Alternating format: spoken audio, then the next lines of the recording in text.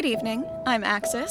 I'm Moner. And you're listening to The Late Night, a horror podcast. Welcome back, everyone. Tonight, we'll be watching Once Bitten from 1985, starring Jim Carrey, Lauren Hutton, and Cleavon Little. And we'll be following that with Tom Holland's Fright Night, also from 1985, starring William Ragsdale and Christopher Sarandon. We'll be right back after the tone. Stay tuned.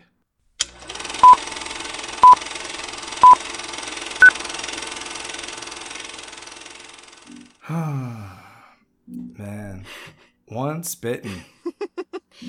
Once Bitten. Yeah, the 1985 vampire double feature. I never knew we needed, but yeah, when you when you proposed these, you were like, yeah, maybe we should start with Once Bitten. And after I watched them, I'm like, I see why we started with Once Bitten.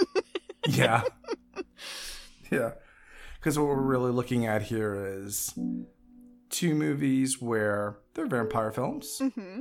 They get varying amounts of flack. Mm-hmm.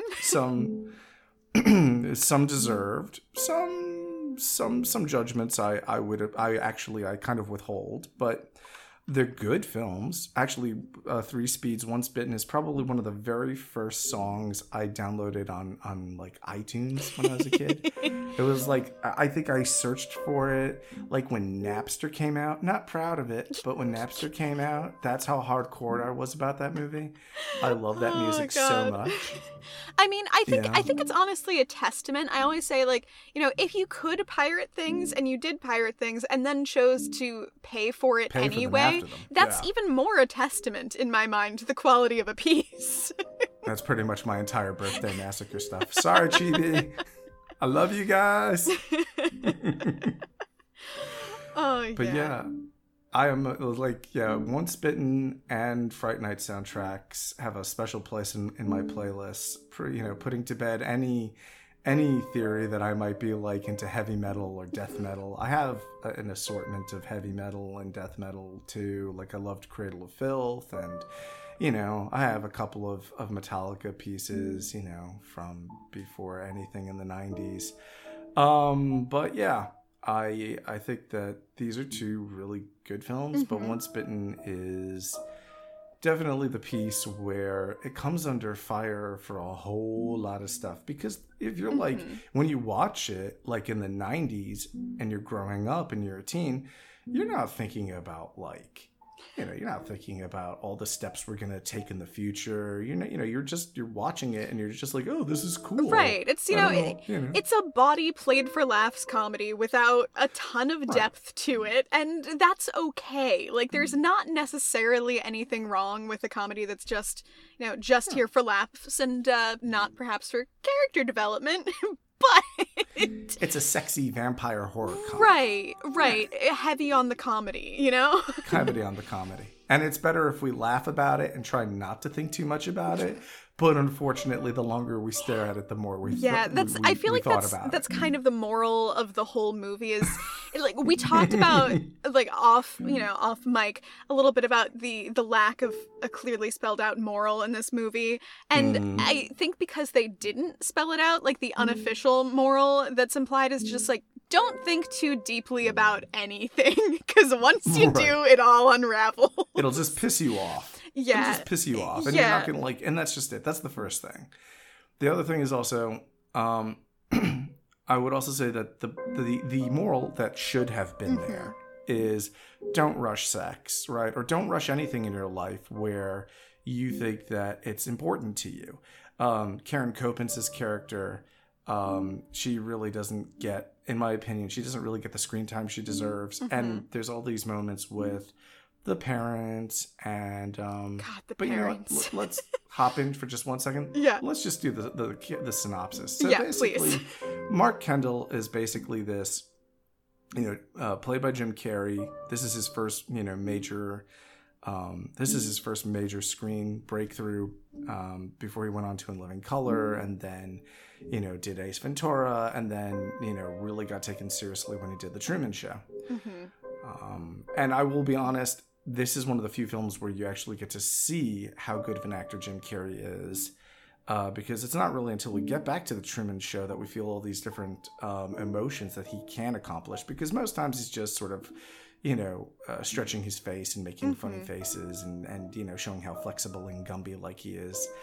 He had like a real gentleness at points in this movie that I think is easy to underappreciate, but he is so talented and so dynamic, and it's so nice to see that, like, when he's so young and so fresh on things. Like, and again, thanks to Once Bitten for really thrusting him onto the scene, because a service to the world. There's one positive that came out of that, at least, which is that Jim Carrey's career started. So the other thing is, looking at the story, it's basically Jim Carrey's basically trying to peer pressure his girlfriend into sex in an ice cream truck, and since she won't put out, he gets his friends and goes to, who are also virgins, and goes to and also friends in heavy quotation marks. Really heavy quotation marks, because these are not, friends like we would use friends in American Pie from 1999. Like, Stifler's your friend. Yeah, like, these may be the people you hang out with, but that does not mean they are a friend. These, maybe friends, but they don't give you good counsel. Let's also say that, too. These are not people you should be taking advice from. Exactly. So, at the same time, there is a beautiful countess whose name is Countess. Such depth. Played by the gorgeous Mary Lawrence Lauren Hutton, who is a model, and she needs a transfusion of blood, as she puts it, every century. Otherwise, she becomes old. She doesn't specifically die, virgin she blood. Old. Yeah, she needs virgin blood from the femoral artery, and and coming with her is her black manservant. Everybody keeps saying it's a vampire. It's not. It's like Straker or Renfield. She has her black manservant, who is played by Cleavon Little, who is, probably one of the greater acting legends of all time. Blazing Saddles, and he was also, everybody's always like, oh, he was Blazing Saddles. He was also Super Soul and Vanishing Point. I don't know how the fuck anybody misses that whenever they're like going over like the credits. I just want to note, started in Oklahoma, got a full scholarship to Juilliard, and just like rocketed into the sky from there. We lost him way too early at the age of 53. But his last role was fucking horror. Hell yeah. 1992 in Tales from the Crypts episode, This'll Kill Ya.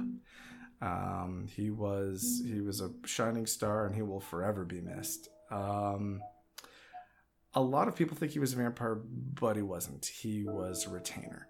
That's the other thing that I will come back to. So basically, the Countess and her retainer, Sebastian, are out on the town looking for, pure virgin blood for the Countess's transfusion. And she needs that third transfusion before Halloween, otherwise she becomes old. Doesn't die, just becomes old. Yeah, the worst thing a woman can do, as we know. The worst thing a woman can do is age. Right, yeah. Susan Summers is still pretty hot. So is Iman. Actually, a lot of the women that we still, we've got entire music videos today, like with Got MILF, like written right across the t-shirts. So, gonna call bullshit on that. So, Mark ends up bumping into the Countess, and after a little ruckus and the singles meet, they end up absconding back to the Countess's villa in the hills, where she bites the buttons off his shirt while Mark, does the real sexy thing you do when you're about to initiate coitus, is talk about your mom. And then she bites his femoral artery and begins Mark's transformation into a vampire. Mark, of course, wakes up and thinks he got laid, goes back to his high school, reports back to his friends, who are enthusiastic about it, whereas his girlfriend is not so fucking happy, and kind of understandably Shocking. So. And that's kind of the beginning of where my willing suspension of disbelief flies out the window, because I've seen boyfriends cheat on girlfriends in high school, and usually the minimum is a knee to the crotch, and every guy in the room grabbing their groin in sympathy as we're kind of like, wow, that must have hurt. But yeah, no, that's not what happened here. Instead, she just kind of like huffs and walks off, and then is kind of sorry for him. And that's kind of like where it flies out the window. And is still sympathetic the entire time. Yeah. The entire fucking time. Yeah. No. Yeah. I mean, if any boyfriend I had in high school showed up and was like, "Hey, by the way, I just slept with a hot, very adult woman," I'd be like, "Okay, cool. So I'm not your cup of tea. Farewell and fuck you." Right. And that would be the mature way of handling it, you know? Mm-hmm. I mean, violence might be implied, but... Yeah. That's neither here nor there. Yeah. Nor there, right. nor there. But maybe a little bit down there. But yes. Yeah. So the next thing that happens is Mark starts to realize that he's transforming. You know, he's losing his pallor. He's having sexy vampire dreams. He's suddenly comfortable sleeping in a chest during the day. Yeah, drinking, squeezing the blood out of raw meat and drinking it. Tasty. And starts to suspect that he's becoming a vampire. And then he realizes that, his one night stand wants more than one night as she keeps trying to stalk him. 3 Which is the other part where I'm kind of like... God damn, I'd have given her so much more credit than Jim Carrey, but okay. And then, so he starts to become a vampire. When Robin starts to realize this, she consults the bookstore owner, who is also the local Van Helsing, who is also, again, some of the worst counsel ever. Implying that it's worse for you to be a virgin than for you to be a vampire. And also, I think probably faked a Pakistani accent. Most definitely. Most definitely. Right? Yeah. Okay. Yeah, I was also... and then, Robin and Mark's friends, they go to, Robin goes to Mark's friends and they say, she tells him that there will be... 2 little bites on the inside of his thigh, and that they need to check. And so what ensues is a homophobic moment in the showers, and another Academy Award-winning moment for this film. And and Mark's best line is actually right there. He's like, "Great help. Did it ever occur to either of you to just ask me?" Yeah. And then they realize that Robin is being kidnapped by the vampires. And it's Halloween, which we kind of grace over. Yep. And then Mark is trapped and strapped to a gynecologist's chair. Of course, naturally. Is about to get his 3rd transfusion, but instead his girlfriend, who the fuck knows why, frees him and decides to, out of basically pity, fucks him for about 10 seconds in the coffin, and the Countess becomes old. And I will just say that's, and then they decide that they're going to do it a second time, which is also another moment where you're like, how the fuck did that happen? Because once I would have understood, but second time, I'd have kind of made them work for it. The one time for survival, I understand, but when she was explicitly, the Countess is like, it can't have been that fast. And Robin is like, oh yeah, it was. Yeah. What part of that would compel you to go, oh yeah, let's do it again? Right. There is not a chance in hell that Robin got where she needed to go during that experience. No. Round 2 is not going to change much. Let's sum this up. There's a lot of great talent. There's a lot of great music that was unreleased for quite some time. But it's all clouded and obscured by big, puffy, gray, what the fuck clouds. Yeah. And that's the problem. You see... So that said, I'm going to say something that's probably an unpopular opinion compared to some of the other horror hosts. I have a poster to my right, and it is, the poster pictures the 1980s original Freddy Krueger, painted by Gary Pullen. And on the right side is, the 2010 version played by Jackie Earle Haley. And, it shows that, Freddy is part of our permanent pantheon of horror icons. And when we already don't have enough female horror icons, I have something to say about the idea of getting rid of Lauren Hutton's Countess. What the fuck is wrong with you?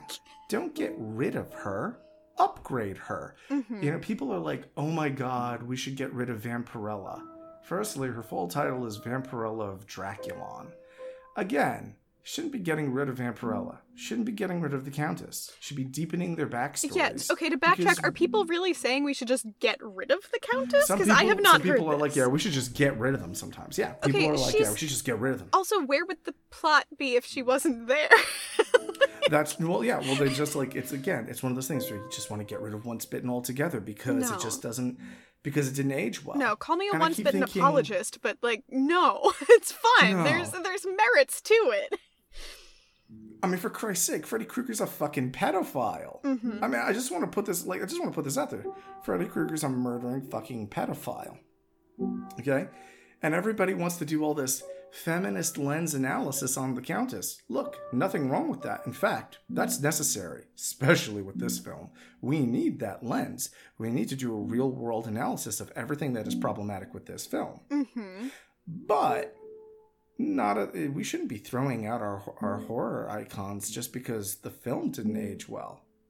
We need to take the film and, I don't know, maybe get some female executive producers, which weren't there the first time. Yeah, I know. Maybe a female director, you know, because that might have helped. Maybe some more female leads. Yeah, and also that could have also helped. Just give women any opportunity to develop their characters. And clearly, look, Once Bitten is not the standout place for this. Like, nobody developed their character in Once Bitten. No. You don't know a goddamn thing about anybody except that they want to fuck. Like, that's all you get. But and you're not even sure about that. Right, and that's only some of them. And we think maybe? Like this is something where, like, I know we're not fully in Fright Night yet, but like, Fright Night did an excellent job of this because there was a huge amount of time. Like, I'll get a little bit more into the working process, but they had 2 weeks of rehearsal process before they even saw a camera. And that's because the writer Tom Holland came from a theater background, but that was time that they used for the whole cast to read the script, do read-throughs together, do revisions, do rehearsals, and it gave the characters time to develop themselves, really. So Christopher Sarandon, who plays Jerry Dandridge, he came in and was like, look, this vampire's fine, but he needs more. He needs to be human. So he developed this whole secondary plot line of the girl he's going after being a, like, reborn version of a lost love, which tries to humanize a villain to give him motivation beyond just, thirsty for blood. And so if you gave just an iota of backthought to the Countess and to any of the characters in Once Bitten, it could be such a dynamic movie. And it's like, it's such a shame that we don't get it, because there are so many interesting backstories the Countess could have. Like, okay, right off the bat, she's hot. She's cool. She's like, when do you get a vampire that's, 80s glam unabashedly? She's long-lived. She's built up this whole vampire harem. Which means she has a story. And we need to know that story. And I love how her name is fucking Countess, and we have no clue who she is. Yep. But one of her vampire children is listed as Moll Flanders Vampire in the IMDb. In case anybody doesn't know, and I wouldn't expect you to, Moll Flanders was the name of a novel by Daniel Defoe, English novelist Daniel Defoe, who's most famous for writing Robinson Crusoe. Again, one more time, I remember reading this the first time going, what the fuck? How is it we have more detail on one vampire's name in the IMDb than we do in on most of the characters? Because for me, the other character that I would have really loved to have seen the backstory on was Sebastian and his relationship with the Countess. I would have loved to have understand, like, maybe the Countess freed Sebastian. Maybe maybe Sebastian saved the Countess. You never know how that worked out. Lauren Hutton is originally from South Carolina. Would have been really cool if Sebastian was originally, from the Caribbean. Yeah. And enslaved.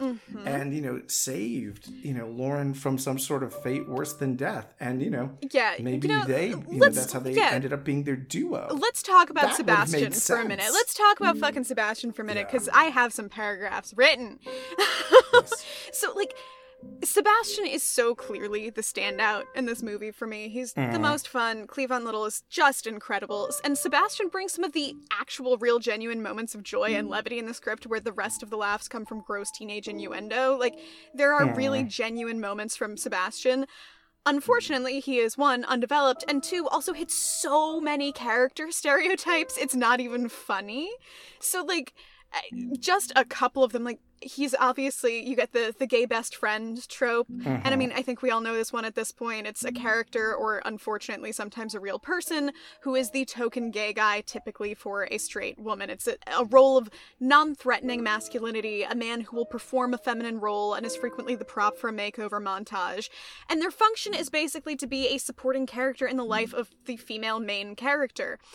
And while their sexual orientation is a defining personality trait, if not the defining personality trait, the GBF on TV are rarely allowed to display any overt signs of sexuality. They might talk a lot about sexuality or just make many tongue-in-cheek references, but you never get to see him have a fully realized relationship of his own, especially not relationships of a sexual nature.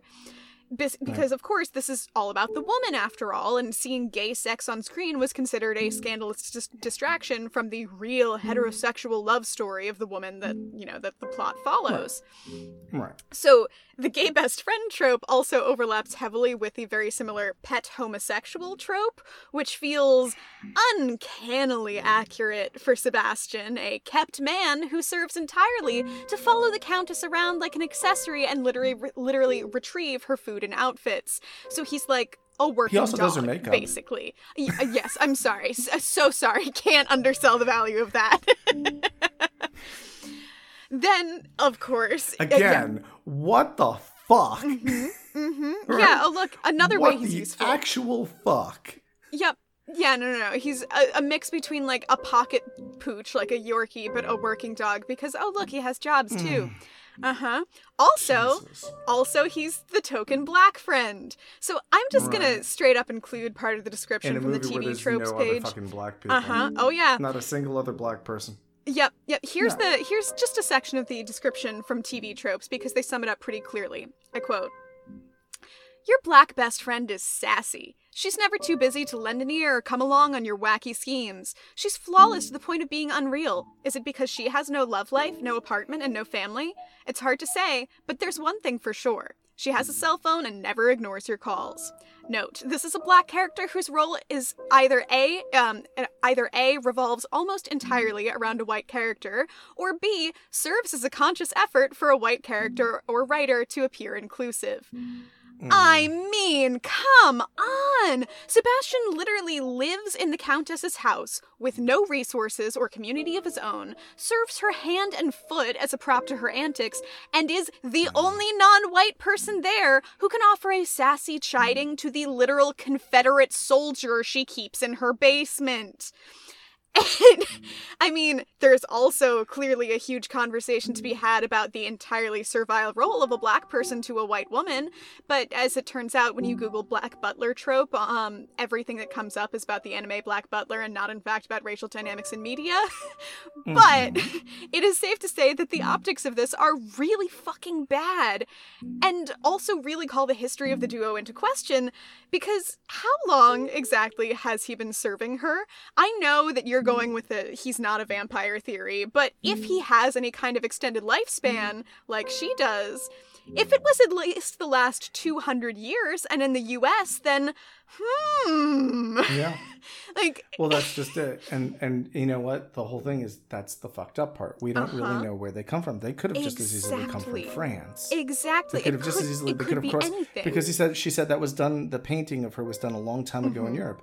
You don't know if she's Dutch. You don't know if she's French. You don't know what the fuck she is. Right. The whole problem is the lack of character development. Right. Like, what would it have been like to be a gay black man 100 years ago, 200 years ago? One thing I can't explain or theorize about is that the idea is that a retainer is somebody who drinks human... Jesus, what's wrong with me today? All right, so the difference between a retainer and a vampire is essentially that a retainer has the ability to drink vampire blood. They're sustained by vampire blood. And because of that, they have the ability to go into the daylight and do what the vampire needs them to do. They also have increased strength, which would have also been awesome to watch. Yes. Like watching him kick Mark's ass or the boys. Yes. There's also the resistance to sunlight, increased strength, doesn't get affected by any of the other things a vampire gets. But if he dies, he becomes a vampire. Or if if the Countess had died, he would become, theoretically, would eventually become a vampire. There's different ways of that story goes. Right. The retainer always goes different ways. It's essentially, it's an extension of the idea of a familiar. Once again, making him a pet. Yes. But that is terrible optics. But A, I don't think the writer even knew that. Absolutely not. B, yeah, there's no way the writer knew that. I'm gonna get there. I'm gonna get there. Yeah, well, and I'll let you do that. You have fun with that one. But A, the writer probably didn't know. B, the fact of the matter is, if you're a retainer, they come in all shapes and sizes. They come in all genders and colors. It doesn't matter. It's just the fact that they're a human. They're a human pet to a vampire. Which it's already kind of demeaning. It's just not as good as, it's really made even worse by the fact that it's a black gay man. It is not, the problem is not woman. The idea of the retainer. It's the idea of, let's cast the only black person in this movie as the retainer. That's the issue. Yeah, also one of the more successful black actors, incredibly of that talented era. Yeah, and it's the guy came out of fucking Juilliard, and he got to play he was on Broadway. He had every leading role under the sun, and then he showed up and did this. And again, fun, but like, it kills me because I know this is a movie without a lot of nuance in it, but there was an opportunity to make such an interesting, nuanced character here that they just sailed right over. And again, not a surprise given A, the total lack of complexity in the movie, and also B, I feel like we need to recognize too that this was being filmed during the rise of the AIDS epidemic, and that was a time that was not kind to gay men in media, so having a gay character who was not either villainized or explicitly the butt of the joke was pretty damn hard to find in the 80s. So, like, given, it sucks to say it, but, like, given what happens in the shower scene, like, the characterization of Sebastian seems almost charitable, which is not a redeeming factor. Like, I'm not trying to be an apologist for this, but, like, I do understand the time. Both terrible. Yeah, it's all bad. It's a time when audiences were definitely getting the wrong idea. Yes. It's a time when audiences were being fed a bunch of propaganda and horse shit. And it's it's definitely a time when there was an anti-gay, anti-black agenda. And unfortunately, it's one of those things where we should take it. We shouldn't throw it away. We should develop it, and we should do it justice. We should take Sebastian. And again, like, if you said to me, we're not going to do Once Bitten ever again, I think that's a shame, because I think Sebastian's character deserves an insane amount of depth. I mean, I don't really care so much about the vampires in the basement. I do care a little bit about Mark and Robin. I think that was kind of the human dynamic and how it relates to reality. I think that's also another thing. The thing that kind of pisses me off about with the Mark and Robin conversation is that it's her fault that he cheated on her. Fucking hell. Yeah, the fact that she takes any culpability for this is brutal. There's actually another subtext there that I don't like, which is the idea of the good girl abstinence slut shaming, right? I don't fucking like that at all. Oh yeah, no, the whole thing is villainizing the sexuality of the Countess. Yeah. Versus how virtuous everyone's like, Robin is. Other people are like, this is about promiscuity. It's like, dude, this is a virgin considering whether or not she wants to have sex for the first time, and just not get married to the guy. That's not promiscuity. Not even by by no definition is that promiscuous. It's even to slut shame. Even the fact that gets slut shamed is insane. And the fact that a person, I mean, and look at the nasty, nasty trap there.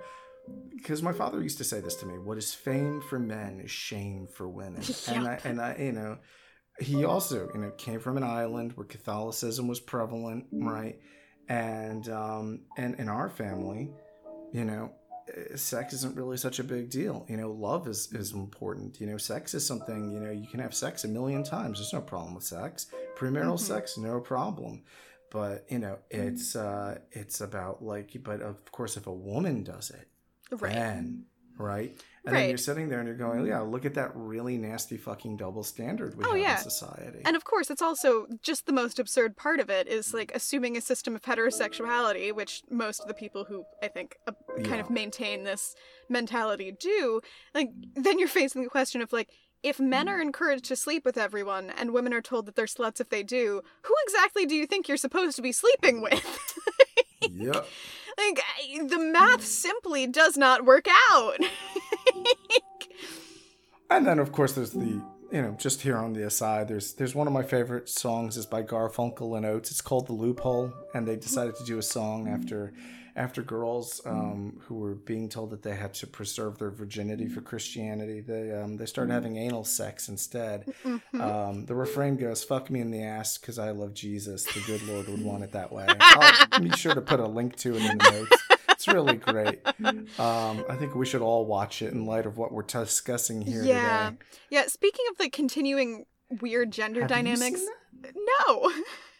Oh, you gotta see that. Yeah, we're watching that together after this. What are you talking about? Great. Yeah, but in the continuing A, bizarre writing choices, and B, weird gendered choices, I could not. One of the facts of the production that I could not get over is the incredibly lopsided naming schema, because Robin was named after a girl that the writer Jeffrey House had dated one time, and Mark was named for co-writer David Hines' nephew who died from leukemia. So Jesus. Mark gets this hero naming to memorialize this important boy in his life. And then Robin's like, yeah, I dated this hot chick one time. Her name was Robin. Like, everything about the writing is so fucking incoherent. And I hate to judge this kind of thing because you never know how much was lost on the cutting room floor and, like, what the intentions were. But, man, like, there just wasn't a lot of content there. And there's also, I just think, not a lot of forward vision, too, which I think, again, is part of the time, too. Like, people, they were churning out, like, a quick, you know, one-off movie, but like this has so much potential. Like if you're talking about a redo of this, huge amount of potential. And like we've talked about how other things, like other horror franchises get spin-offs.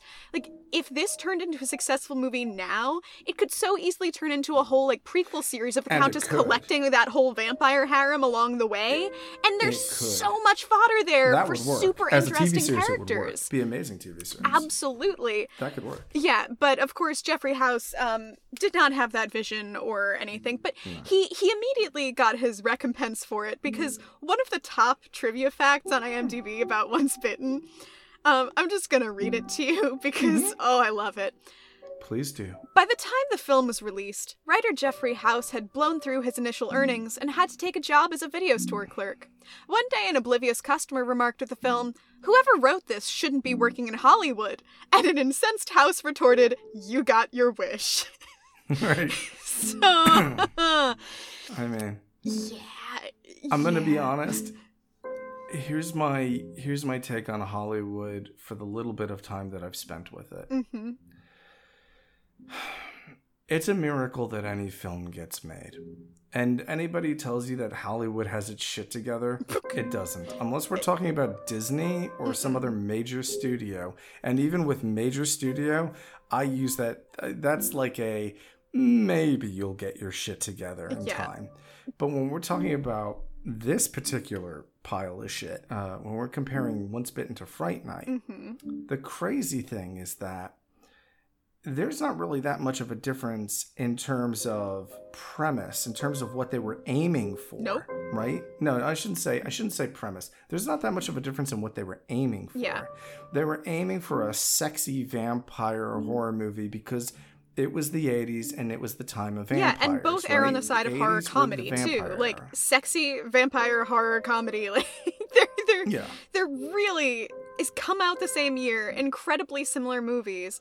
And it's... It was the advent. Vampire 80s was a thing. Mm-hmm. Vampire 80s was... And that's the thing. I really think that, especially the last 10 years, we've had new retro wave on YouTube and all these great artists who absolutely worship the 80s. We have all these, YouTube singers, stars. There's a market for 80s. There are people who were born in the 80s who are now like getting to their 40s who want those sorts of films. Mm-hmm. You could totally do that and probably make a shit ton of money. But I would say that it's one of those things where if you definitely learn from the mistakes of the past. Don't try and make it some campy, happy horse shit. Go back there and do exactly like the first thing that they did. Like there were smart things that they did. Yes. Firstly, they almost called the film Nightlife, which was a terrible name. Yep. And it was supposed to be more somber, and it was supposed to be about the realities of dating. That shit didn't work. No. There was no reality of dating there, because in any reality, Mark would have had his balls in his throat. Secondly... Also, in any reality, there's not a chance in hell the Countess would have had anything to do with Mark. No. So... No, she would have been like, what was that about the 11-year-old?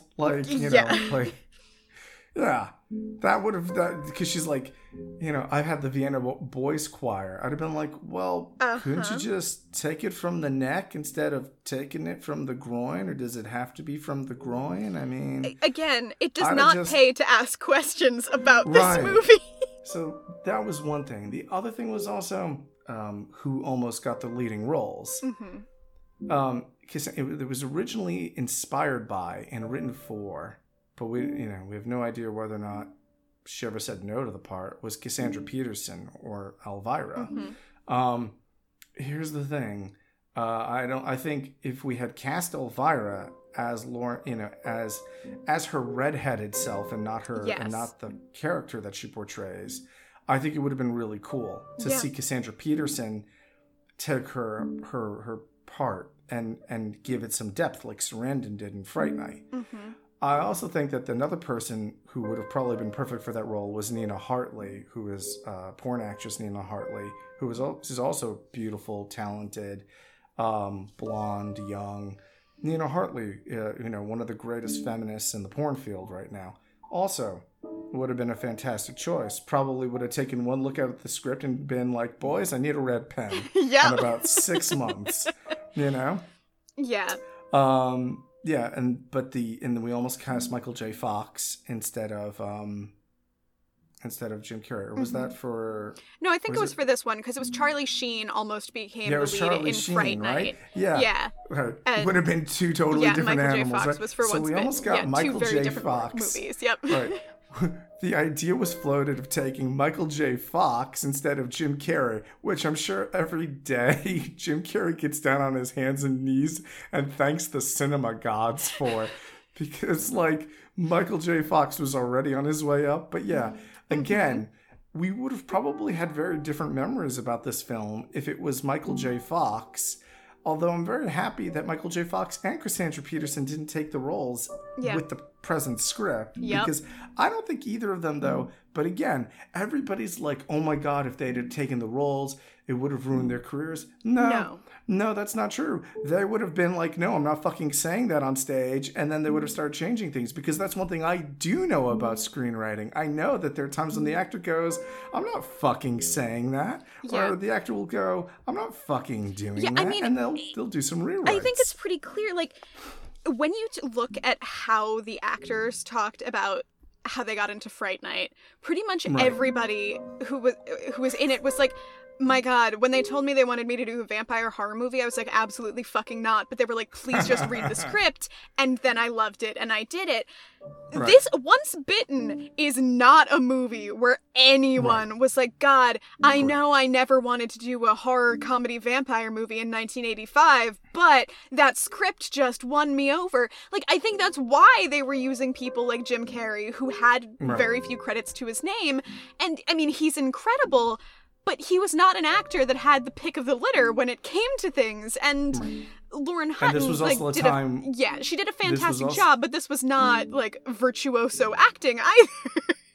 This is also a time when the cinema field wasn't as flooded as it is today. Yes. Right? That's the other thing. Mm-hmm.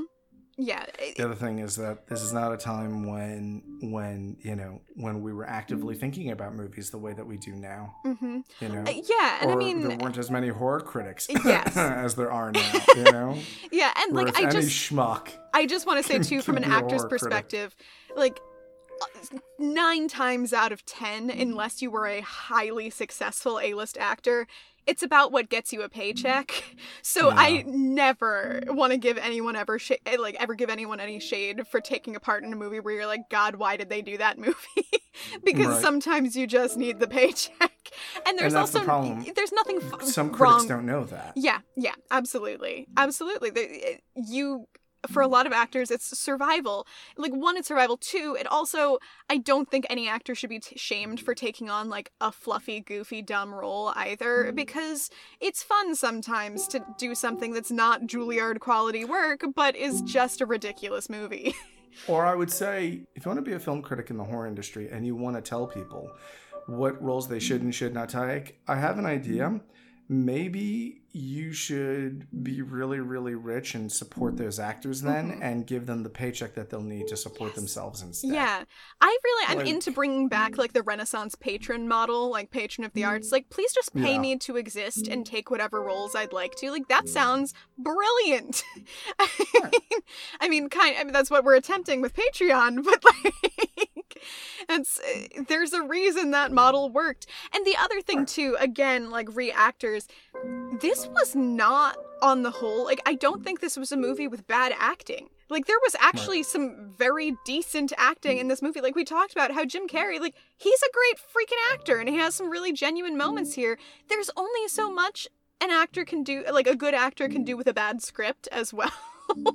So, anybody doing their best can still end up in a bad piece. And I don't know what the writing process was like. I don't know what the editing floor was like. I'm not trying to put the blame on any one person's shoulder for what happened to Once Bitten. I mean, I think that the producers and the director should have been taking a harder look at things. Certainly. I think that's one thing. Certainly. I would say that the writer probably should have thought more about what they were doing before they turned that draft in. But, yeah. But yeah, great movie. Yeah. In terms of, for its time, great movie. For its time, good movie for its time. Great soundtrack, fantastic cast.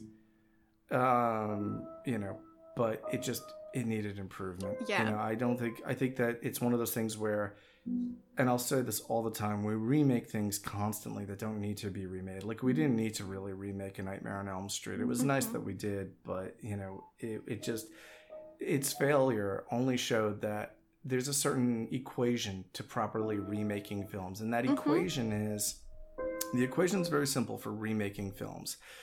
Don't fix what isn't broken. Night of the Creeps, from the 80s was a B movie. It wasn't great. It was good, but it wasn't great. James Gunn came along. He redid it.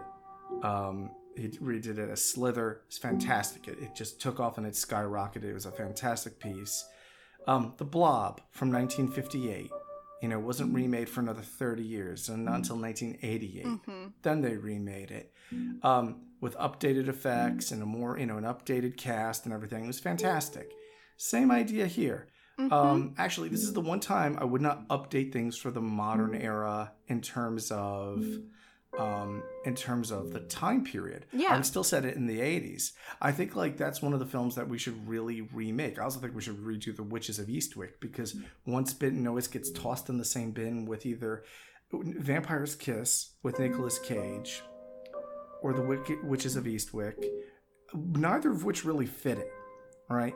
But I really do think that if we ever remake this, we really should remake it in the 80s context, because I think we owe it to that time period to go back and really hit that big hair and absolutely hit that glamour and that shine and yeah that neon. And plus you just could not have the singles phone call bar scene in a modern context, and what's the point of remaking the movie if you can't have that hit Etsy afterwards. Yeah, absolutely. Like, this is a movie of the time, and I think it should stay that way. And I totally agree. Like, I am a person who, like, I roll my eyes so far back into my head every time I hear another fucking movie is getting a remake. Like, I hate remakes. And this is one where I'm like, yes, please give me the remake. Yeah. So... And also, the remake of Fright Night that came out a few years ago was fantastic. You know, I also think that there's another one that came out around the same time. Was Tim Burton's interpretation of Dark Shadows, which is a pretty long series. It had a couple of movies. It had many novels as well. It's fantastic. Burton's remake didn't make a lot of sense, but it left audiences wanting more. It really captured the 70s. Yeah. And that was the thing. It was the brilliance of that piece was that it captured the time era. And you know what? It would really be nice to capture what it must have been like to be a black gay man in the 1980s. It must have been really nice to be a blonde vampire woman in the 1980s. It would have been very interesting to see those dynamics, maybe in reference to the rest of the vampire community, which are probably a bunch of white Wall Street prick, vampire men. Probably imagine an army of Patrick Bateman. I was literally just gonna say, if every other vampire is a Patrick Bateman dick, like, imagine how much they would hate the Countess, which makes her even better. Like, and then again, likable. Returning to my theory of how this would make a great series, like, if you have the period piece film set in the 80s, then you could do multiple period piece sequels of, here's the 1600s, here's the 1800s, here's the, like, it would be so much fun. Like, so much fun. Like, it's all to have Sebastian, like, experiments with orange vinyl, and then Michael Jackson sees him and rips off his look for the music video. Like, there's so many moments you could just see, like being it's amazing. Like Vampire Quantum Leap, and I think it would be fucking brilliant. I also, before we move on, I wanted to say, because you mentioned the titling of this movie and how Nightlife. Almost originally Nightlife. Another one of my favorite facts I found was the list of international titles for the movie, which are hysterical. So these are some of the international titles, of course, translated into English. The French got Seduction Has Teeth. Well, actually, they got two, because they had Seduction Has Teeth and also Vampires Forever, apparently. Don't know why they got two. Brazil got Virgin Boy Wanted. I Love a Vampire in Argentina. Just One Bite in Hungary. And most confusingly, Poland got this movie just called Kiss Princess. Yep. Why? It makes absolutely no sense. Where does she kiss me? It's a surprise. Yeah, like, who even gave a kiss? Like, because I don't think the Countess kissed anyone, so presumably the Kiss Princess is Robin? Man. Like, I mean... I think the guys were hoping for oral sex. Yeah, I think it's a very loose interpretation of Kiss. I'm not giving any credit to the men. I'm sorry. No credit where credit is due, because no credit is due. All right. Yeah, but, so I will continue to be a Once Bitten apologist, because yes, it is a fun movie, but I will hold out hopes for our period piece remake into a full franchise. Be one something day. MTV could do. If they did Teen Wolf, they can do this. Absolutely. I think it would be great. Would love to see Holland Roden play Robin again. God. See, that's a girl who can deliver Anita the balls. I want to see that. That's the movie I want to see. Absolutely. Oh God, that would be fun. So now we move on to the next great 80s piece. Another place that takes up way too much space in my iTunes playlist is Fright Night. Yeah, if I've learned anything on this podcast, is that you pick 80% of our movies based on the soundtracks. So. Yeah, like moments. So the composer on, well, there were a lot of good pieces of music on the 2010 remake of Fright Night with Colin Farrell. That is totally worth checking out. It is a great remake. The thing that got me very upset and very let down was that Come to Me, which was originally composed by Brad Fiedel, was not on the soundtrack. I remember listening to it, watching it, and going, "Where's Come to Me? Where's Come to Me? What the fuck is this?" Because we got everything else. We got apples. We got a hot next door neighbor.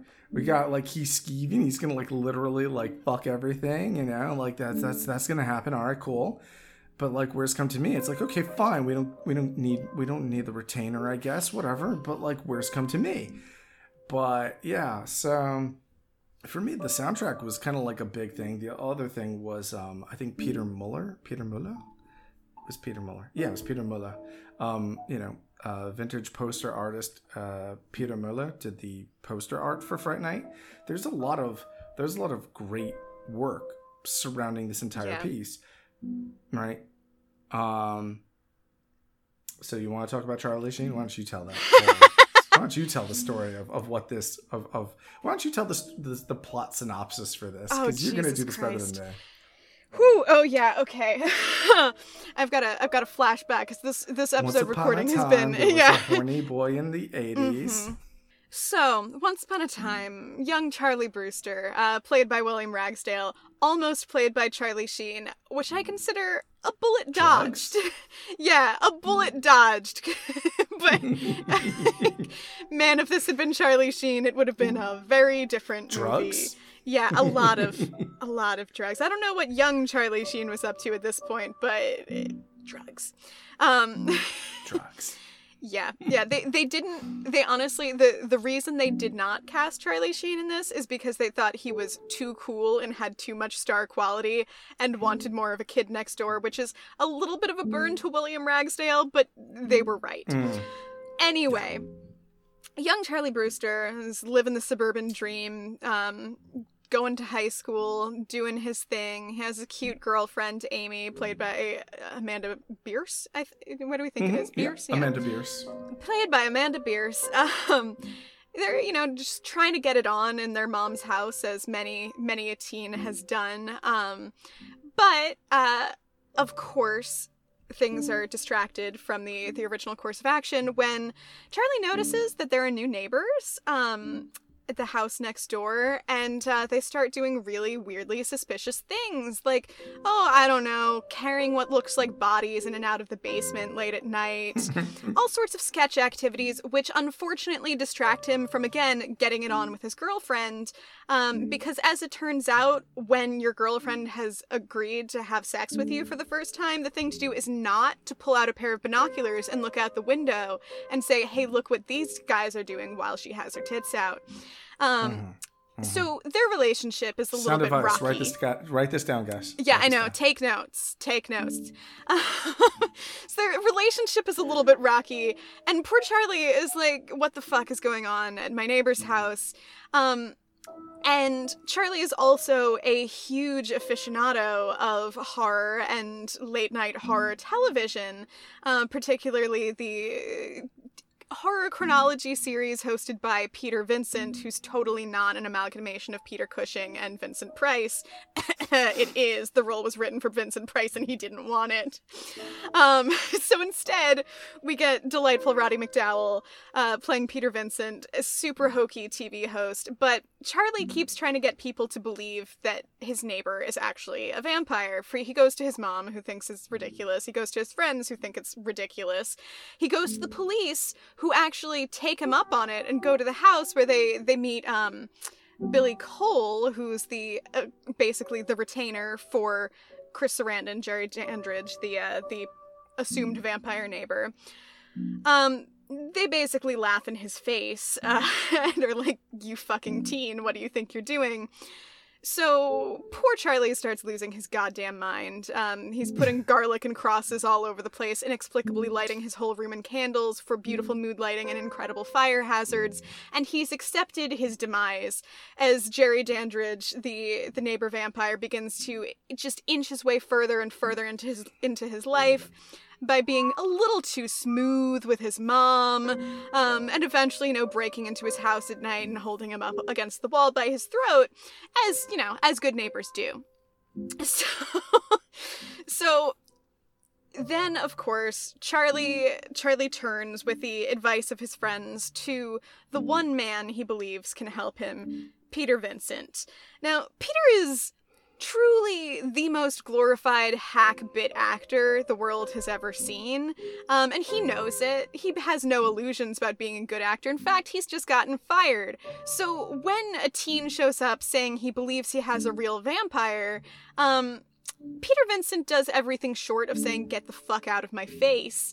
But as movie magic works its way through, his friends get more frantic, Charlie gets more frantic, and finally Amy offers Peter Vincent a bunch of money to show up and lie to Charlie's face and say, no, he's not a vampire at all, go back to bed, don't worry about it. So the whole crew, this is Charlie, this is his girlfriend Amy, this is his really sketchy and manic friend Evil Ed. You know he's a good friend if his name includes the word evil. And of course Peter Vincent. They all show up at Jerry Dandridge's house to prove that he is not a vampire with some phony holy water that Peter Vincent has because he has 8,000 movie props. Everything's going great. Jerry is like, oh, not a vampire here, everything's fine.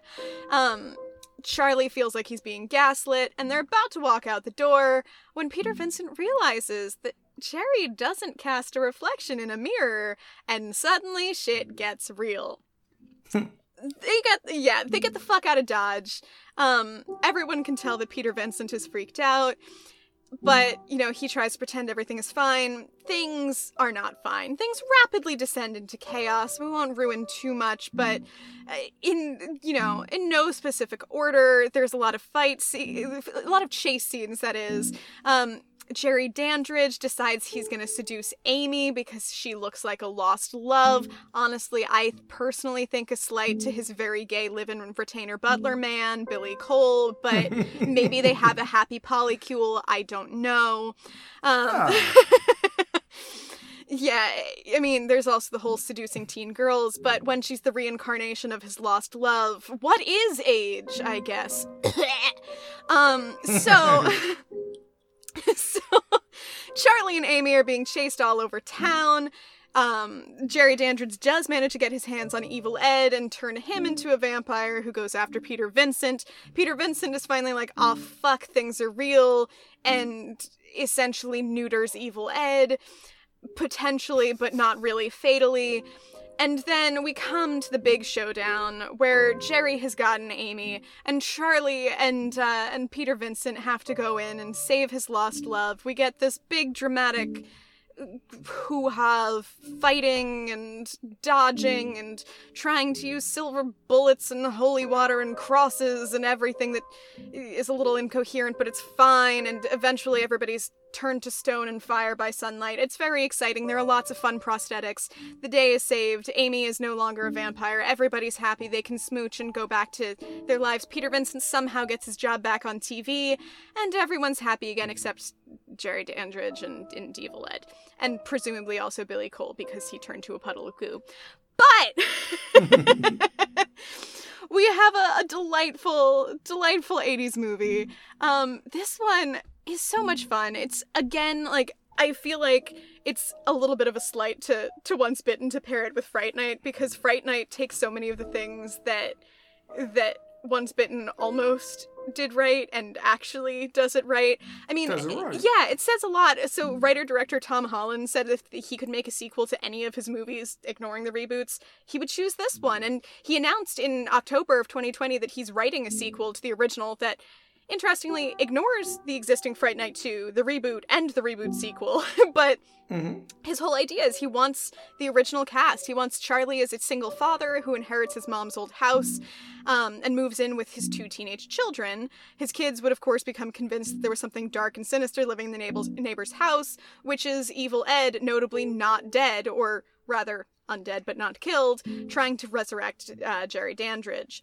And I think it would be fun. And if this is a movie that has held on for so long in his head and for so many people's heads, it's also a great movie if you're into researching this. There's so many facts about production and behind the scenes stuff, partially because there was really little oversight during the production of this. Thank God for that. Exactly. So the studios this was their lowest budget movie at the time. They were totally devoted to Jamie Lee Curtis and other movies that were coming out at the time. So they turned a blind eye, and Tom Holland pretty much got free reign to do what he wanted, which was great. He also invited Fangoria, one of the Fangoria writers in, who was there for a ton of the rehearsal and filming process, which means that there's tons of interviews and content that came out of that, as well as the fact that what's his face? Roddy McDowell, he was a passionate recorder. He constantly had like his home video camera on set and was doing recordings for tons of the rehearsal and taping process. So there's so much chronicled in terms of the behind the scenes of this. And it's a very fond memory for all of the actors. So there is a wealth of information you can find. And I mentioned a little bit of the working process when we were talking about Once Bitten, because Tom Holland started as a theater guy. So when he started working on this was one of his first like written and directed pieces. He was finally given the go-ahead to direct it, given some of the panache he had developed with some of his previous writing. He made sure that they had 2 weeks that was just rehearsal time to work out all the kinks and do this character development and rewrites. Every actor got input on their character. We got these great moments like with Chris Sarandon working in the backstory of his reincarnated love, all of this stuff. There are so many drafts and rewrites that went through this. And then by the time they actually got to filming, they all knew the script so well that they recorded almost every scene in just 2 or 3 takes and got to move through it. So it was a pretty freaking smooth recording process. It was really well done. Yeah, it's really well done from start to finish, and especially knowing that they were working on a shoestring budget for a lot of this. Like we talked in the watch along about the prosthetics being cobbled together night before by like set design people, and it turned out freaking amazing. I'd like to just hone in on that for 1 second. The bat that they use, because you pointed out in the watch along, but I want to bring that up again. The bat skeleton that we use for Jerry at the end is kind of interesting, because that apparently was deemed to be too scary for the library ghost scene in Ghostbusters. Don't and know I sat how. there and I actually, there were moments I thought, what the fuck were you, again, what the fuck? It's like, that bat is nowhere near to as scary as the gray lady, Eleanor Twitty. Yep. When you're looking at the fucking bat and you're looking at Eleanor Twitty, I'm like, look, dude, I don't know what the fuck is wrong with you, but that lady gave me nightmares. That bat is bullshit. And it's like, they're like, yeah, that could be bad. Like, dude, did you see the dogs that you put into the film? Because the dogs were also not exactly the friendliest looking characters. It's such a fucking roulette wheel of what gets past the MPA, like the whole rating system thing it's so funny. And especially the funniest thing, I highly recommend that everyone follows animators online, because I started following a lot of like people in animation on Twitter, because I follow so many artists, you guys, just so many. And no regrets. This is not a complaint. This is a thing of enthusiasm. But because of this, like, I've gotten to see some kind of behind the scenes stuff. The things that animators talk about, specifically people who work on children's shows, like PG kind of shows, are like, the specific calls that we've had to make are so ridiculous. Like, you cannot show fire. Like, you can't show red fire in animation because that is dangerous and might encourage children to light fires. But if it's green, then it's magical fire. And that's A-okay. You cannot have somebody sitting on the hood of a car while it drives, but if you put a seatbelt, if you just draw a seatbelt over them on the hood of a driving car, just fine, because they're buckled in. Like, the fixes and calls that they have to make are so ridiculous. So now we know why Scareglow and He-Man existed, and why the Teenage Mutant Ninja Turtles rode on the roof as much as they did. Yep.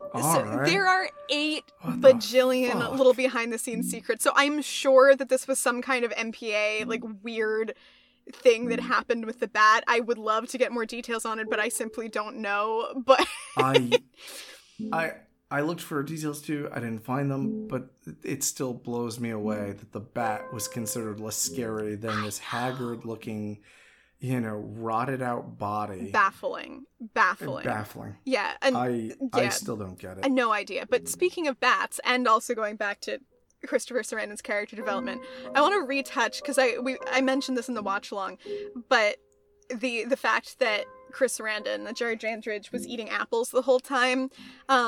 And we talked about how this was another Christopher Sarandon choice. I'm going to read a little section from the Wikipedia about the rehearsal process. Sarandon also did research into bats and discovered that most of the world's bat populations are frugivores. So he concluded Jerry had a lot of fruit bat in his DNA. This explains why his character is frequently munching on apples, which Sarandon decided his character was using to, quote, cleanse his palate after draining blood from his victims. Now, unsurprisingly, so backstory again for anyone who has missed this part of my life, I really fucking like bats to the point where I went to Australia and worked at a bat hospital for a while and took care of several hundred flying foxes. Great time. Highly recommend everybody do it. Just iconic, delightful, wonderful time. Anyway, I really like bats, so I was like, a place for me to do some bat research. Delightful. It did not turn into the productive rabbit hole for podcast content that I hoped. I learned a lot about bats, but basically what I was wondering was how many omnivorous bats there are, because we know that there are a ton of fruit bats. We know that there are a very select number of vampire bats that actually drink blood, and then there are also tons of insect-eating bats. But when you're talking about bats, I know there are some that are omnivorous, but I was like, how about bats that eat blood and also eat fruit? Basically, there are none. So, out of curiosity, I looked into this. Vampire bats are super duper highly specialized. Basically, they started with bats that ate mosquitoes and other insects that drank blood, and were like, hey, let's just remove the middleman and get the blood straight into my tum-tum. But they're super duper specialized. They cannot eat anything else. There are omnivorous bats, however, and just one, fun little thing. If you look into omnivorous bats, they were actually the sample size for a really cool study. This is from Stony Brook University, 2018. It's called a scientific article called "A Survival Lesson from Bats: Eating Variety Keeps Species Multiplying." So it's basically an article that looked at how omnivorous bats, the ones who were not strictly insectivores or frugivores, but could do a little bit of both, eat both fruit and insects, they led to a lot more genetic and species diversity. So specialized eaters who just ate one didn't really show a lot of changes, but populations that ate both, they started churning out more species and more prolific species changes than pretty much anything else.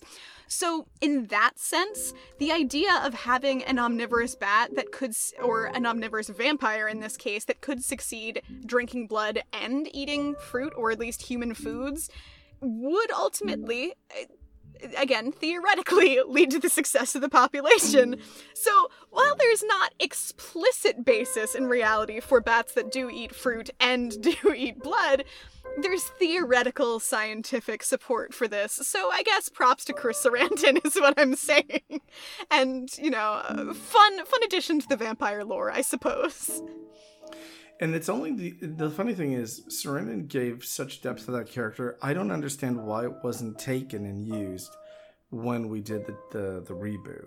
Because in the reboot, Peter Tennant says that he basically, that Dandridge came from a breed called the Snackers. That's so cute. That was his nickname for them, which I thought was cool. And that they came from the Mediterranean. Mm-hmm. And I had never seen, or at least not in my time, I've never seen a fruit bat in the Mediterranean. Nope.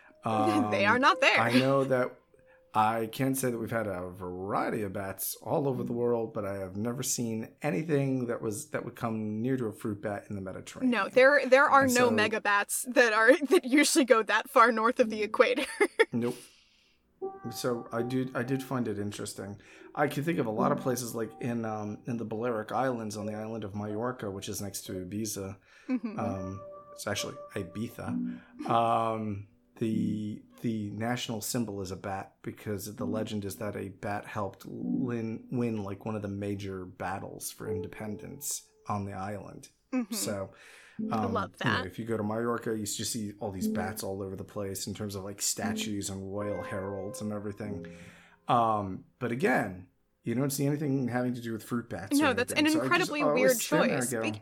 Yeah, because, I mean, again, it seems like he did even less research than Chris Sarandon did, because it's very easy to find out that there are many islands, like tropical locales full of delicious fruits where fruit bats do live. If you look in, around Oceania, South Asia, even South America, there are plenty of options for you.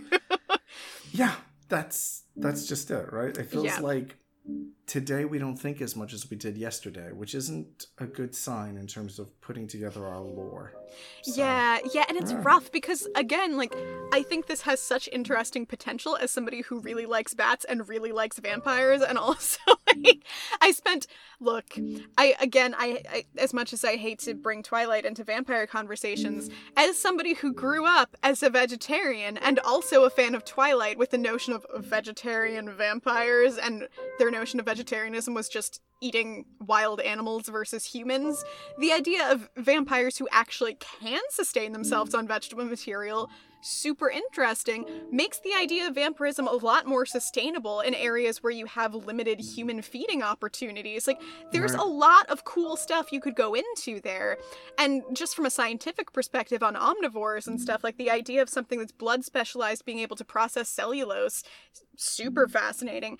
Anyway, that is something that could be super interesting. Like, this is something where you get more into, I think, the sci-fi version of vampires in many ways, like, but which that's is still important. I know, I think is an amazing genre. I love that kind of overlap. Like, it doesn't have to be a space vampire to talk about science, but developments in the vampire species that make them more sustainable and ultimately more threatening are always an interesting addition to canon. Right, and understanding why, and how and why they were beaten back makes it even more interesting, right? Because they come off as such a formidable force. The question is only, well, other than the daylight, as human beings have been getting dumber and dumber, what really stops them? Yeah, no, I mean, I spent a lot of time thinking about, like, I will confess, like, while I was doing my skincare this morning, I watched several videos on sunscreen and the new UVB blockers that we've introduced and stuff. Like, I am forced to wonder if vampires could just really slather on some modern sunscreens and get a big sun hat. Like, would they really die because of the sun? I don't know. I think there's more to explore. Give me a vampire absolutely slathered in SPF 150 and set loose, slimy but threatening. They use that Deacon Frost, played by Stephen Dorff, does that in Blade back in the 90s. It's actually a funny moment because Wesley Snipes' character goes, "Your mascara's running." I mean, truly relatable content. Yeah, I thought you'd like it. Yeah, but this is exactly the thing of, like, vampires in a modern context have legitimate questions and also comedic questions, and there's so much to go into for both. These are the questions that swirl through my mind. All right. So. Okay. Now, before we wrap up, I do want to include my rant about bisexual vampires. No. Yeah. So this is something I joked in the watch along after we watched Once Bitten, and then by the time we got to Fright Night, and I made the joke that all vampires are bisexual, and while I obviously still stand by that because great take, I didn't realize how much literature there was on bisexual vampires, and I want to talk about it a little bit. Especially, this is now our June/July episode, but we started this episode in Pride Month, so I want to talk about queer content. And there are several authors and researchers who have written about the way that vampires have been really consistently portrayed as bisexual, or at least heavily bi-implied, to emphasize their hunger, both physical and sexual. And this is just yet another subsection of the much larger issue of queer-coded villains, which is, of course, the consistent attribution of strongly queer traits to evil characters in order to make them seem more evil by indulging in taboo, and correspondingly to continue to vilify queerness and also confuse a lot of queer kids who grew up watching cartoons going, wait, why is the villain so hot? So, if you want to dive into this more, the concept was really thrust into the internet consciousness, I think, with Rowan Ellis's short and sweet video entitled Why Are Disney Villains Gay/Queer, which was posted about 4 years ago on YouTube. And there have been many more extended deep dives into the topic, both on YouTube and in many, many, many text mediums since then, but that's a good jumping off point to get started with. But in this case specifically, the bi-vampire is nothing new. You can go way back in Western literature to Carmilla in 1872, or even earlier. You can look at John Polidori's The Vampire, written in 1816. A little bit of history on that one. Polidori was Lord Byron's personal physician, and he spent a very wet and wild summer in 1816 in an Italian villa with Percy and Mary Shelley, Claire Clairmont, and of course Byron himself, who was fleeing rumors of sodomy back in England. So that same very horny summer was also a little writing experiment between friends, which produced Frankenstein and produced Polidori's vampire, Lord Ruthven, who was as aggressively queer and sexual as you could be in 1816 while still getting a publishing deal, and of course based very directly on Lord Byron. This opened the door on the whole romantic literary vampire genre, and I do mean romantic as in the era, not as an actual romance, but we'll get there, don't worry. So now the bisexual vampire was horror gold for the Victorians. In 2019, there's an article called Are All Vampires Bi? Written by Siobhan Ball for the aptly named bi.org website, and it's summed up pretty neatly. She says, Victorian sexual repression, or rather the performative respectability they were forced to play in public, lent itself perfectly to this blood-drinking as a metaphor for sex, and the necessary ambiguity of it made space for queerness. We always project the things we fear onto the other, real or mythical, and the bi-vampire was a Victorian double whammy. After all, the only thing more threatening than a queer is a queer who might also fuck your wife. Beautiful writing. So, vampire media through the ages has clearly exhibited that we are still scared and horny for barely closeted vampires, as we have two bi-vampires from 1985 sitting right here in front of us this month. But interestingly enough, as vampires have become icons of the romance genre in the past few years, they've become painted as increasingly heterosexual. You'd better believe that good Mormon Stephanie Meyer wasn't going to let her sparkly Twilight vampires have premarital sex, much less dabble in sodomy. And that has spilled over into other properties as well. So as soon as vampires got hot, they got straight. So I do want to, yeah, huge shame, for my own personal vested interests and plot arcs. But because of that, I do want to say that this doesn't mean you have to stop liking bisexual vampires or any other queer villains. On the contrary, I'm bi, and I will continue to be hyped as hell every time another powerful bi vampire shows up, because they're hot and they're cool, and they make me ask the classic queer question of, do I want them or do I want to be them? And the answer, of course, is yes to both. But the takeaway, for me at least, is that it's good to be conscious about the media that you're absorbing. Be mindful of the tropes that are being spoon-fed to you and the mentality that they are meant to enforce, so that you can move forward as an educated consumer and not perpetuate the same negative stereotypes in your own work and creative fields that are drowning in queer villains and parched for queer heroes. So, develop this shit rather than indulging in the same old tired stereotypes, and create something innovative. In my writing group, Fright Club, we have this conversation a lot.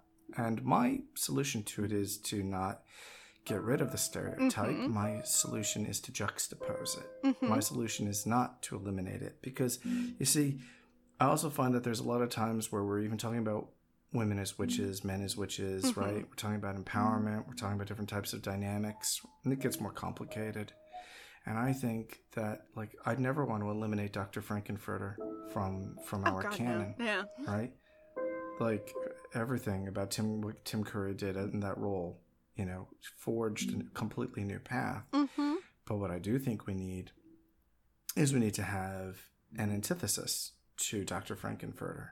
And I think that we need to have I think the easiest way to put this is like if we think about it in terms of Friday the 13th, there's this idea of a slasher chasing a bunch of beautiful naked women through the woods, and he's going to kill them. What I would like to do is instead, and I've told the other writers I would do this as well, like if it would be like Idris Elba, Ryan Reynolds, if they'd be willing to strip bare naked and go running through the woods and get killed by a woman, I'll do the same thing. I'll strip naked too, just to run by. I'll do the same thing. Incredibly generous. Totally get naked, butchered in the name of because it's not about getting rid of it. Because getting rid of it doesn't solve it. See, it still happened. That transgression was done. What we need to do is we need to put the shoe on the other foot. Yeah. That's what once you recognize these tropes, you can play with them. You can do more with them. There's so much opportunity to empower rather than bring people down with it. And correct. They're and fun. Not punch down with it. Yeah, precisely. That's just it. Yeah, right. And again, just like we talked about with the difference between Once Bitten and Fright Night 2, so much of it comes down to nuance too. Like, we're not saying that villains can't be queer. Like, obviously, every character should have a rich and nuanced personal life, but make sure it's a rich and nuanced personal life and not just like, another way to villainize them.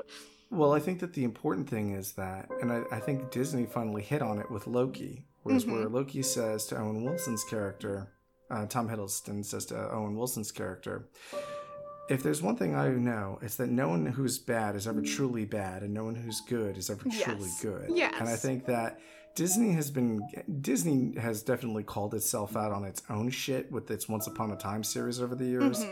Definitely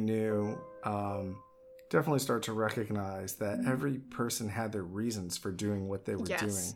And I think that you can have a true villain. You can have somebody who's a complete asshole. See also William from Westworld, or Thanos. Thanos is a fantastic example of a villain. It's not just that, he means well, but he's out of his fucking mind. There's also people are always like, good, bad, moral, immoral. I've got another answer for you. Fucking crazy. Yeah. Fucking crazy is also a perfectly logical answer. Yeah, and I mean, the villain rarely thinks they're the bad guy. Right. And, everybody has their own motivations. And, this is the thing, it's just the development into contemporary media is the idea that, every character is a fully realized person and not an archetype. It's the difference between, Disney movies have been just playing on Aesop's fables for years and years and years, where you have these strong character archetypes where there's, the damsel in distress and the hero and the this and the that and, of course, the evil villain. And it's taken time to work past that into the idea that there's a lot more to do. There's a lot more content to have. I think that we're finally getting to that point where we're turning the mirror onto the audience and we're going, you suck. You all suck. You all suck. All right. Congratulations. You all suck. You need to grow the fuck up, right? And the other thing is also, we've as an audience, we're kind of graduating into a new place where our audiences are smarter. Yeah. Slowly but surely. And it's just that what we're kind of waiting for is for our directors and our film critics to catch up, because we have a lot of film critics. That's the thing. There's not exactly it's not like being an accountant, being a lawyer, where there's an oversight process. You don't have to take a test to be a film critic. Nope. You don't have to take a test to be a director. I met a lot of directors who were like Daddy's Trust Fund kid. Met a lot of many directors. Many actors. I've met a few. And I've had to actually have that conversation more than a few times. Everyone's like, you mean there's nepotism? And I'm kind of like, what the fuck did you think was going on, Yeah. And so, it's like, let's when we're talking about Hollywood, let's look at the glamour and the tits and the gold and the light. It's like, hey, I got a better idea. Why don't you just get real about the fact that you guys are just as hypocritical, just as shitty, just as uneducated as everyone else, and maybe you guys should grow the fuck up and get an education. And just being informed is so much of it, because it's just like you were saying, we don't need to get rid of these kinds of things. And the same thing, I think, with character archetypes.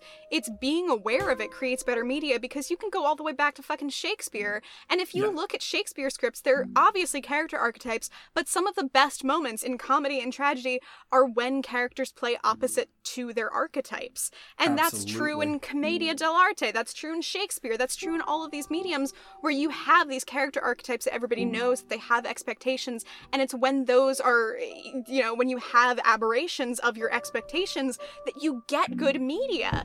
And that's still true. So if we do a better job of recognizing these archetypes that we're being fed, that just gives you more opportunity to invert it and to, subvert expectations and create more and dynamic to transcend media. Your art. Exactly that. It's one thing, it may not be the most horror-esque of questions, but I often wonder who the first Othello was in terms of... Yes. Whenever I sit down and I always wonder, because we're never going to know the answer. I always wonder who played, because we're talking about queer coding villains. I always wonder who played Iago first. God, I always wonder, was that a man? Was that a woman? Who played Iago first? Because Iago was the worst, slimiest piece of shit ever. Like, it was the proto fuckboy, the proto asshole, right? It was the person who created problems before anyone else, because Shakespeare always did a great job of capturing the porter in Macbeth. That was somebody where it was a playful devil, but Iago was really a piece of shit. He was really just a complete and utter piece of shit. It's like, hey, you know what? I don't like this guy. I want to see if I can get him to rape his girlfriend. Entire life. Yeah, I'm gonna take everything you have and just shit on it. Right. It's like, let me just crash you into the ground. Why? Mean Girls. That's why. Hashtag Mean Girls. It's just like, okay. But yeah. Yeah. Oh, God. Yes. Yeah. But those are things I think about all the time. Like, I wonder, and I always wonder, was it a woman who played Iago or was it a man? Because it's always something where we always we attribute it to a man. But it's like, with all the times he would play around with his roles on stage, I always wonder, who was the first Iago? Yeah, and it's an interesting question, too, thinking about the history of theater, because everyone's like, oh, every role was actually played by men, even the female roles. I'm like, bullshit. Yeah, sure, if you're performing it at the Globe, maybe, but, but there's a lot of workshopping that happens, and I guarantee you there were female actors. Right. Just because that's not the one we have written in a history book, it doesn't mean it didn't happen. And, I mean, again, speaking of cheerful bisexuals, thank you, Shakespeare, for existing. You have plenty of horny sonnets, and equal opportunity horny sonnets, and of course he worked with women. I cannot believe that man did not work with women. So... Yeah. I love that is one of the things where, given a time machine, I would love to be a fly on the wall for those kinds of things. Yeah. Entirely self-interested, but I'd love to know. Yeah. Beautiful mysteries. Truly. They really are. Yeah. Well, after that, a little tangent. Yeah. I hope y'all had fun this belated Pride Month. I sure did. Well, if you liked Once Bitten, I suggest pairing it with other horror comedies with sexual themes like Sorority Babes and the Slimeball Bolorama from 1988, or My Demon Lover from 1987, or even Tales from the Crypt's Bordello of Blood from 1996. I also think Fright Night pairs well with most 80s comedy horrors with or without sex, so any of the aforementioned, or Return of the Living Dead, Beetlejuice, or Critters. Any of those works. Yeah. Until next time, enjoy vampires, enjoy the 80s, enjoy summer. See y'all later. Bye. Bye.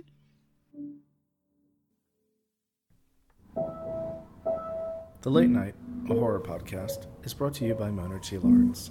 Find us at monaria.com and The Late Night Pod on Facebook, Instagram, and Twitter.